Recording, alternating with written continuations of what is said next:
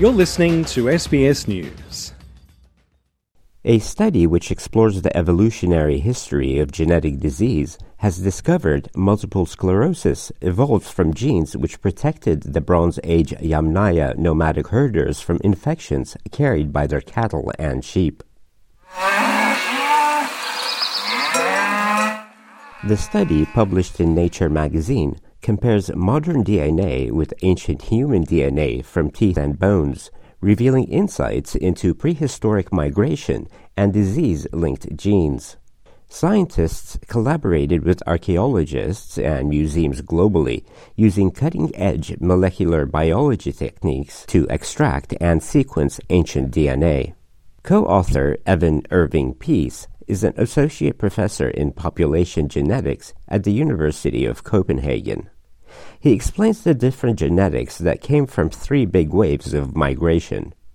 There was the initial migration of humans out of Africa and ultimately into Europe, where modern humans replaced Neanderthals.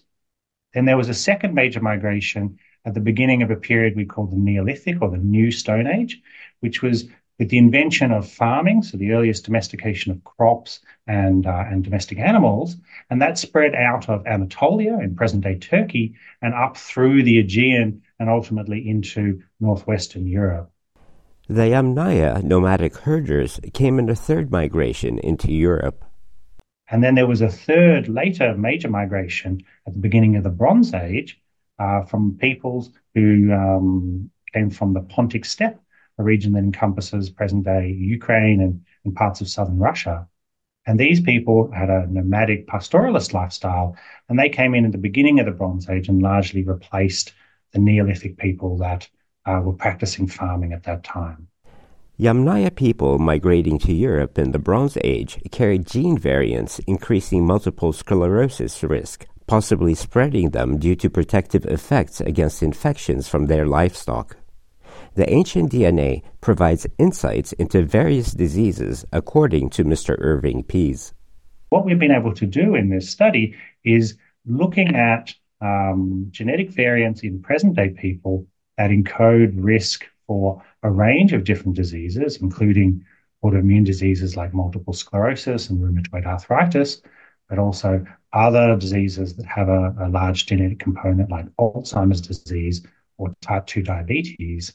And we can trace these genetic variants backwards in time using these ancient genomes to understand how disease risk has evolved over time.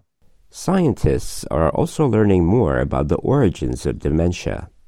We can show that the genetic variants that increase your chances of getting Alzheimer's disease or type 2 diabetes, these came from the hunter-gatherer people that first occupied Europe.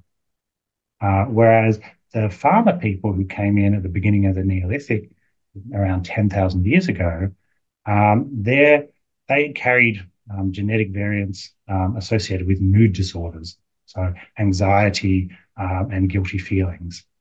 Whereas the final migration of people from the steppe, they brought with them genetic variants that increase our risk of autoimmune disease. DNA samples spanning millennia have revealed a link between MS and ancient genes in Northern Europeans. Multiple sclerosis risk might be connected to zoonotic pathogens from close contact with Bronze Age animals, suggesting the ancient gene could protect against disease.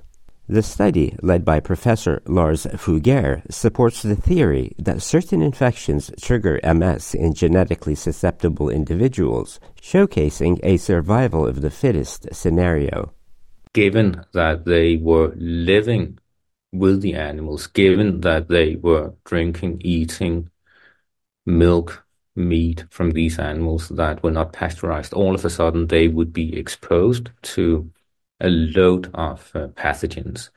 And by doing so, they would have people who would die or people who would survive. And those who would survive were, of course, those who had an immune system that could handle this new load of pathogens. Yeah. So that is sort of, it's a typical positive selection story, survival of the fittest. The study has also demystified MS, revealing that the risk for Northern Europeans is linked to an outdated gene protecting against ancient threats. The trait now poses a problem due to an unbalanced immune system, requiring current treatment through immune system suppression. So when we are puzzled about why it's so difficult to treat MS patients, why we have to use these broad immunosuppressive drugs, we need to bear in mind that what we are trying to fight is evolution. We are trying today with drugs to battle an immune system that has been selected for over a long period of time, and we are trying to do this in a very short period of time. The study's findings won't impact the treatment of MS patients, Mr. Fugere says. That will take a long time. He says the sheer number of genes involved makes the disease difficult to tackle. MS is a complex disease, meaning that we have 240 genes that confer risk to MS, and it should be seen in the context of those genes interacting with different environmental factors. So therefore, the answer going forward will be to try to modify that healthy immune system, so sort of dampen it a bit. And that's why I keep on talking about the sweet spot.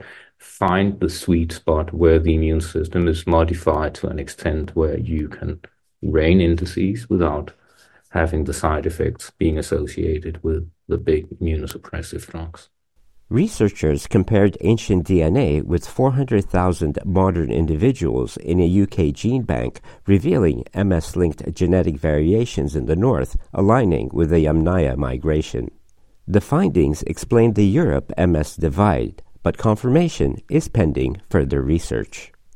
Assam Al-Ghalib, SBS News.